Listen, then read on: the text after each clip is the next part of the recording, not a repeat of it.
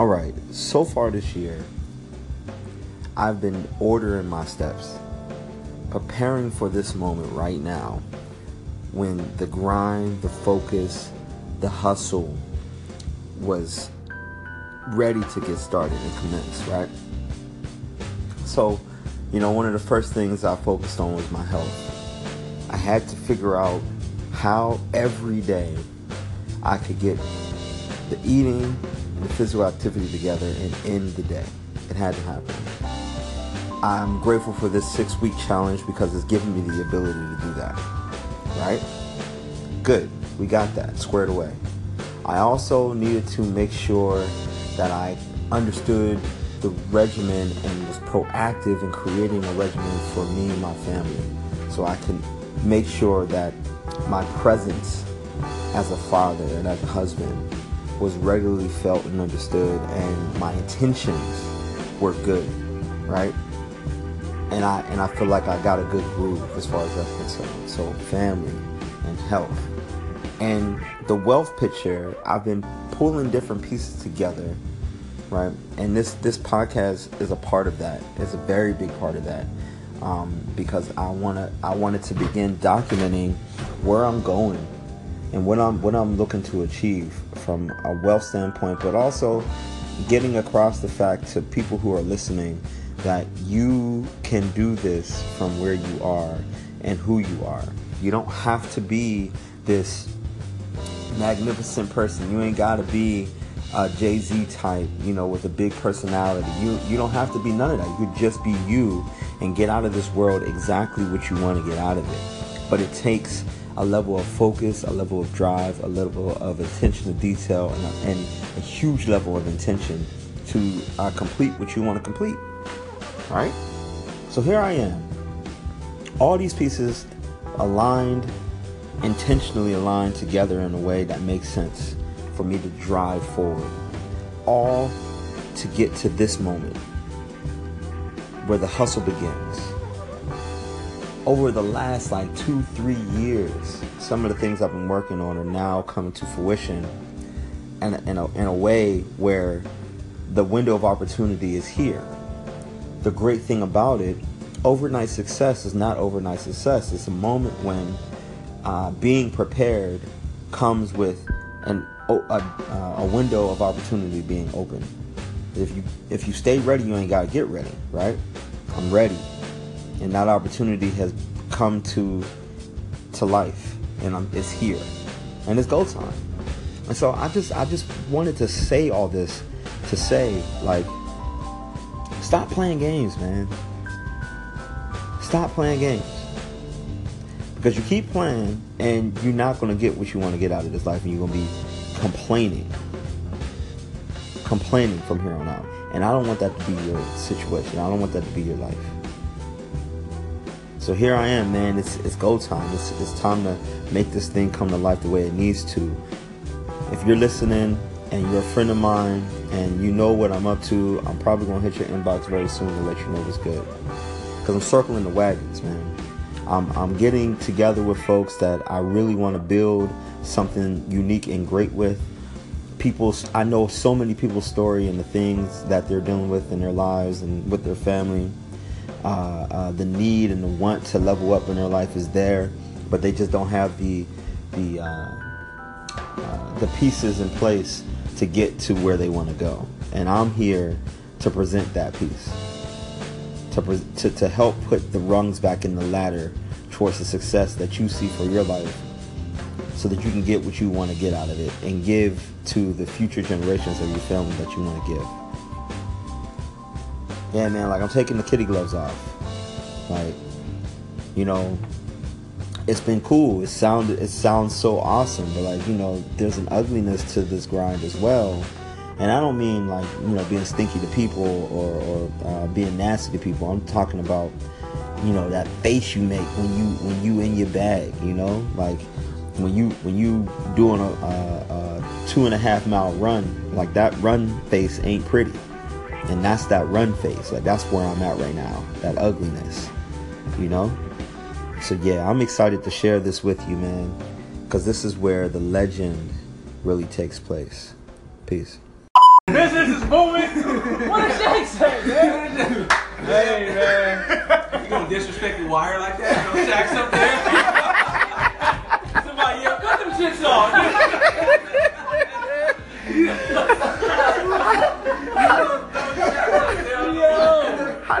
How you gonna have people going on your shoes? They know it's you. There's only one person who got shoes. The only person that got shoes that big. Yo, bro, I don't know if you know somebody put their Shaqs on the top. You want to get them down for you? I'll get them back. Did somebody steal your shoes, bro? We get them back for you. Nobody gonna steal that bitch. They show up in home. He said Shaq's in distress.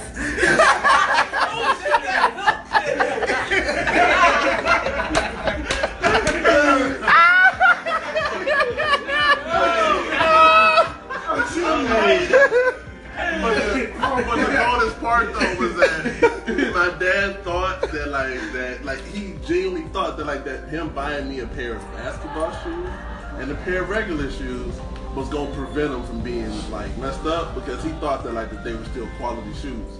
Look, in a period of 2.5 months, I burnt a hole in them. How big was the hole? Damn. It was like toe was out. Yeah, the toe. it was like this big on my big toe on my right foot. Because you know like I was the only freshman that could dunk, right? Yeah, so you know that's the foot I would stop on before jumping up right here to bang out. Right? Hold up though. He was filing his toenails. Hold up though. I got a question. Were they the Foot Locker Shaqs No. or the Payless Shaqs? Payless Shaq. That makes the joke so much funnier. He said Shaq's in distress.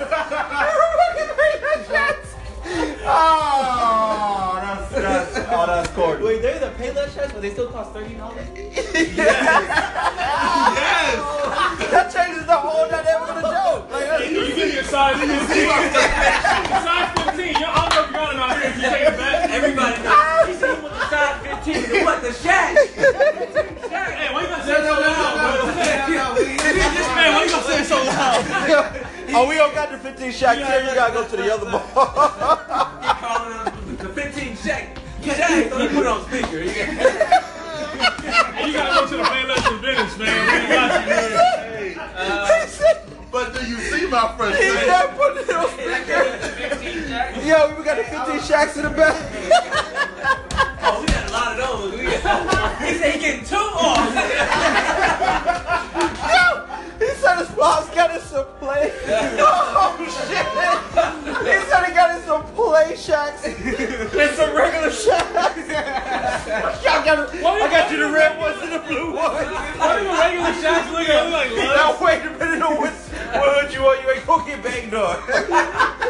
Nigga, ain't nobody banging on you on them Shaqs. The fuck out. Don't even mess with him. Boy, if you don't get out here with them Shaqs. Hey, where you from? You? No. You good.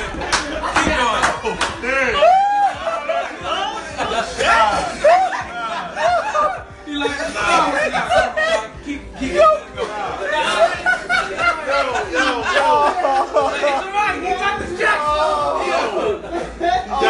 The story right. It was the Chevrons and the Cheforces. No, they didn't even know they looked like force. The Shaq Air Force Club. Oh, shit. And they was like the knockoff Jordan, so we were like, It was ducking him. Even though they had look come like on. horses, yo. Come on. Come on. And what made it worse? Hilarious. What made it worse? This is my dad, broad ass. He wrote bad checks for both. Oh, come on, man. You got fucking Bad shit. you got the Payless folks calling your house talking about, yo, bro. I see that you had him on the line. So I can't get it back. We know you're the only one that's about the 15. Hey, We know that's you. we know You know your address on these checks, right? Right. We about to come get those Shaqs.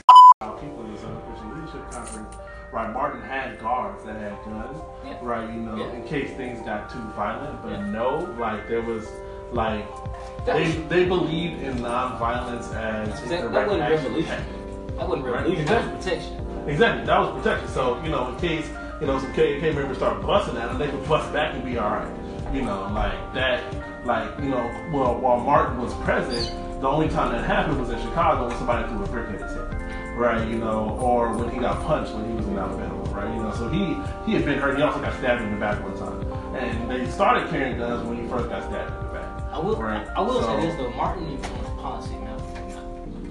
No, Martin did influence policy. That's right. It was two edges, two sides of the same sword. Malcolm absolutely influenced policy because you know reason why? Because he was willing to engage from inside strategy standpoint. No, he's talking about Malcolm. No. Malcolm influenced policy because It was a sword. if it had not been for Malcolm, right? Because people who were saying what Martin Luther King was saying have been saying that for decades, right? But it didn't start looking nice and making sense Until there was an alternative. Like, if you don't listen to these guys, Malcolm and his crew are the alternative. So which one do you want? Exactly. That's Okay. what it was. Exactly, All right. right? So But you see what I was saying in terms of him being inside at the table. He wasn't at the table. Yeah, but it was the threat of the social movement, the threat of the people rising up that made the changes. That really was the linchpin to yes, and that change. And I'm telling you right now, like there is no anxiety like white anxiety to black resistance, right? Like That's the biggest fear like out of all fear. That is the biggest fear, right? Because like inside, like the sort of heart and soul of white folks is this fear, this anxiety that people of color, right? Black and indigenous folks in particular are going to want to seek vengeance for the shit that was done to them. Right, so that anxiety exists, right, and that anxiety is what sort of caused at least what some of the some carceral study scholars or people who study like the growth of prisons, that's what caused a lot of the growth of prisons and a lot of the locking up of what people call political prisoners, right? So you have this thing now where they're starting to criminalize black movements, particularly like black movements that are not bending with the status quo. Because we forget Martin had an arrest record as long as his hallway, So they're starting to criminalize these movements, right? Because like they don't want black resistance, So it doesn't matter who was at the forefront, right? Like if they were peaceful, if they were militant, if they were women, if they're men, if they're queer, if they're straight, don't matter who it is, right? That movement is going to be criminalized under whiteness because under whiteness it is against the law to go against the status quo, if that makes any sense. Yeah. So Are you diabolically opposed to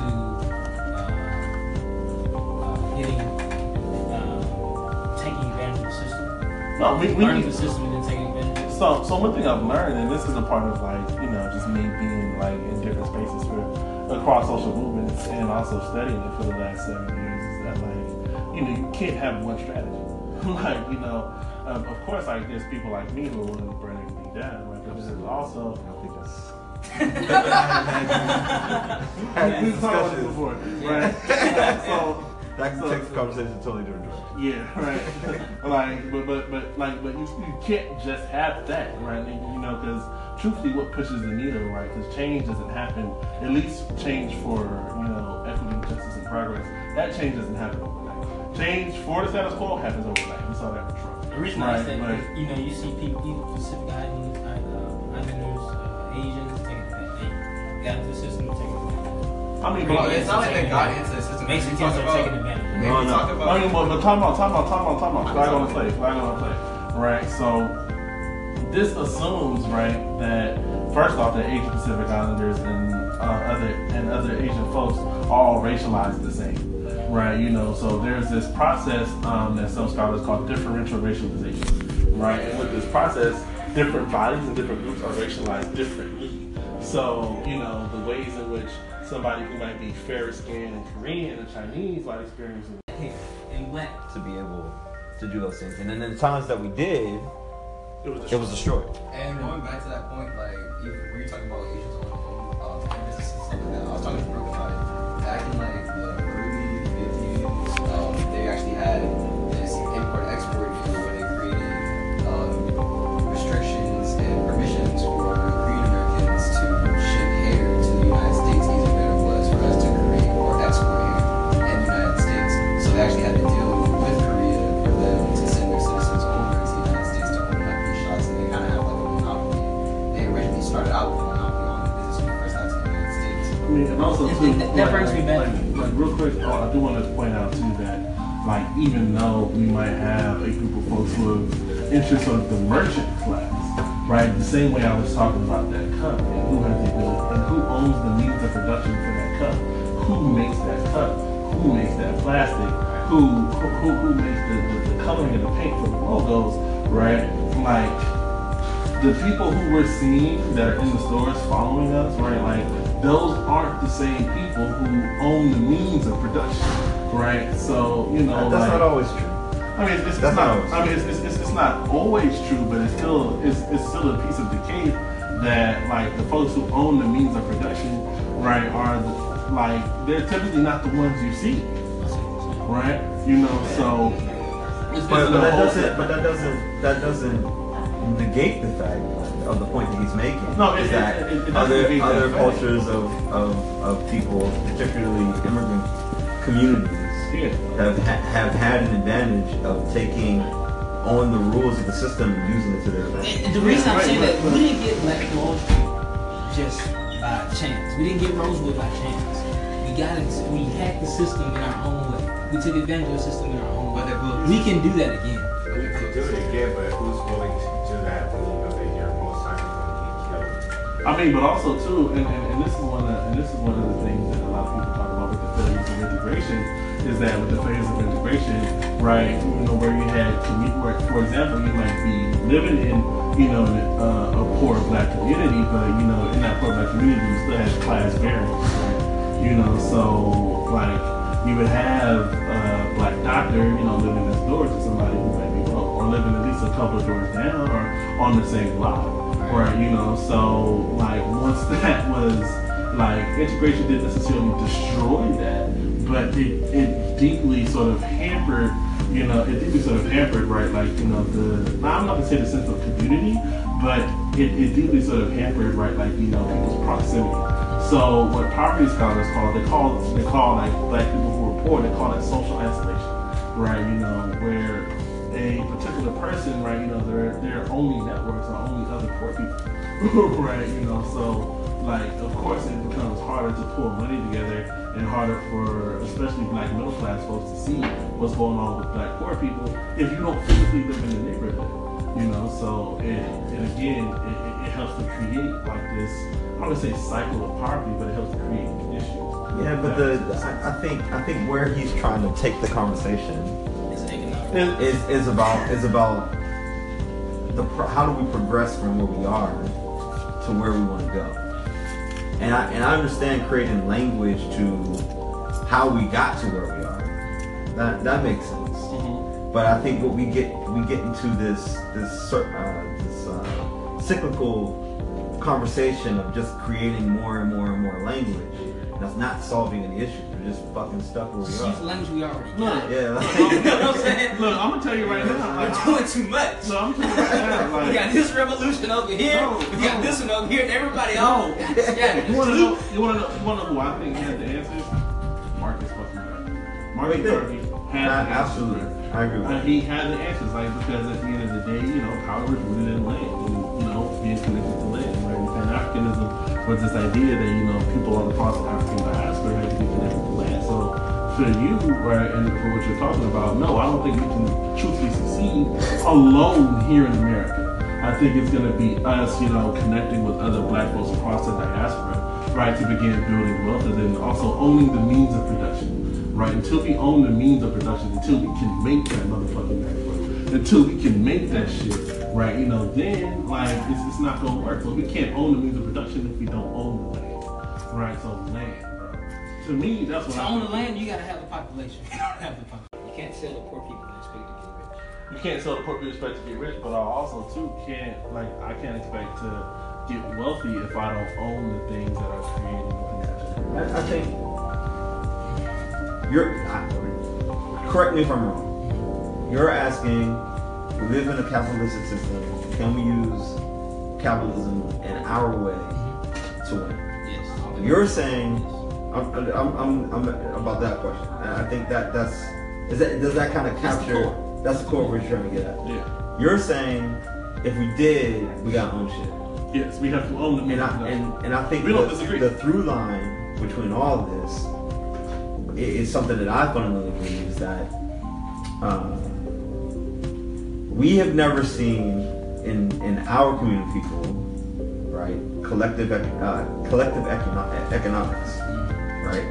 Collective economics, which is touching on what you're talking about, but also uses the mechanisms as they is from what you're talking about, right? Yeah. Because to fundamentally do what you're talking about, we need a totally entire different system. It's not like that's ideal. That'd be awesome. It's not realistic. It's not realistic. You don't have to get a completely different system if you can use the system that's currently existing. That's what I'm talking about. And what I look at upon is collective economics. And this is not something I created. This is something that already exists. Yeah. But in that idea, it is. I've set up shop and created my situation. You know, you set up shop, created your situation. You created a shop. You know, and we all work within our own means to do all the things we need to do. Right? And I think that is definitely possible. It's possible to do that as well as protect our spaces, protect the environment of those spaces, and really thrive and grow in our spaces. It's sort of what they were doing in Tulsa, Oklahoma. It's sort of what they were doing in different, throughout Maryland and some of the stuff they were doing in South Carolina and like throughout the Mississippi, like in all these different places, this type of stuff was happening. Right. The reason why Black Wall Street thrived what it did is because each person had something, and we worked together for the contributed to the community all together. And I think it is possible for us to do that. It wasn't even a system of bartering. It was trade. It was definitely trade, and there was money involved. But because the money circulated in the community, and everybody needed everything that was there, because that's the other part. We have a whole bunch of shit we don't need. You know what I mean? Like, come on, fam. I understand that barber may want to just start his own situation, but do we really need 15 barbershops and 9 square miles? You know what I'm saying? Do we really need that? Like, do we need 25 beauty salons and 9 square miles? I don't know. I don't think we need all that. You know what I mean? I think we're wasting resources at the same time. Right? I use barbershops and beauty salons, and I know we attack those because they're the easiest targets. But there's a whole bunch of examples. How many fucking corner stores do we really need? Do we really need 125, 126 corner stores in 9 square miles? Well, I would say yes, but do we need the stuff coming out of those corner stores that are unhealthy? No. But we had corner stores that gave more organic fruits and vegetables and healthier options to community members that would fit. That's a whole other conversation. But you can just make a corner store grocery store. Like you can make a 5 corner stores for 1 grocery store. Now we're talking though, right? And so now because you diversified the spaces where you can consume these things, you created walkability in your community. Because I just go to the corner store rather than going to this large big box grocery store and get everything that I need from those spaces. But what that takes is some creative thinking about how we divide and conquer in our own spaces. You revitalize the community, and you engage in How would you go about your revitalization? Say what now? How would you go about revitalizing? I mean, but You just did. I mean, Like getting those corner stores off the. I mean, but also too, like, and I think this is the key part in politics, right? Is that oftentimes, like people who look like us, especially poor black folks, aren't seen to be human. So they seem to be disposable. We can do what we want with it, right? So that's why you have shit like the mayor. Quite frankly, doesn't give a fuck about poor people. Well, that just says that people who are of like mind need to also sit in these seats of power. And I think what it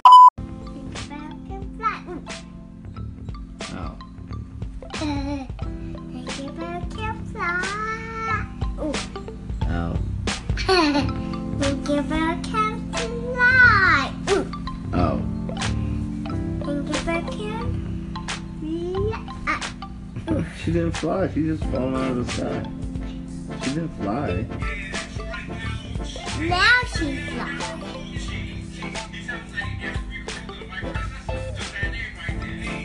Open your eyes. Open your eyes, Daddy. Open your eyes. Open your eyes. Open your eyes.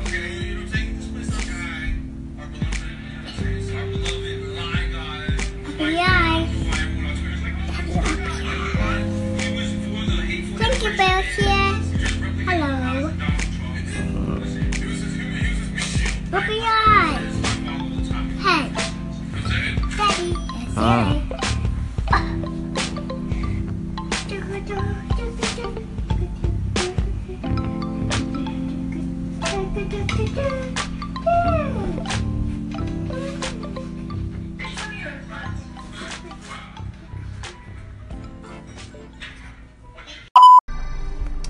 Another audio letter to my daughters, Avery and Carter. Good morning, ladies. I know usually I catch you at night, but I was knocked out last night. It was, I guess all the traveling finally caught up to me. Anyway, I wanted to leave this message to you about success. Listen, man, there's not one person in history who has had success in their life that did not have adversity to overcome. And even in overcoming that adversity, they had to be consistent, and there was some level of hard work that had to come into play. So the point I'm making is there is no success without hard work and consistency and some level of your life to get you from one place to the other. I know that there's going to be a lot of things that people are going to bring to your attention or try to bring to your attention, you know, make you think that, oh yeah, this is easy money, or this is, a way to get success with a lot without, you know, having to put too much work in. And man, you know, when you come across those things, you can guarantee that it's either short-sighted or there's something wrong with whatever they're trying to bring to your attention. Because there's no level of success in anything that doesn't come with some level of consistent hard work. Even if it's for a short period of time, like, you still have to put work in. Never going to be in a situation where you get something for nothing. If you get something for nothing, you know, you need to take a harder look at that. Now, this is also me coming from the standpoint of where I am right now in life. You know, like, even in investing. But even in investing. You know, because I was about to say, well, maybe in investing, maybe, you know, you can get something for putting in the time and effort. But you still got to put in the hard work of vetting whatever you're going to invest in. You can't just put your money up and think, oh, yeah, I'm going to get my return on that. No. Even day traders work hard at what they do. They put in work. Nothing in this world, man, you get something for nothing. Okay, so don't be afraid of a little bit of hard work. Don't be afraid of being consistent in whatever you're doing to be able to move the needle to the left towards progress. Okay? And that's the message for today, man. Like, hard work and consistency. It's part of the makeup of success. And I want you to be successful.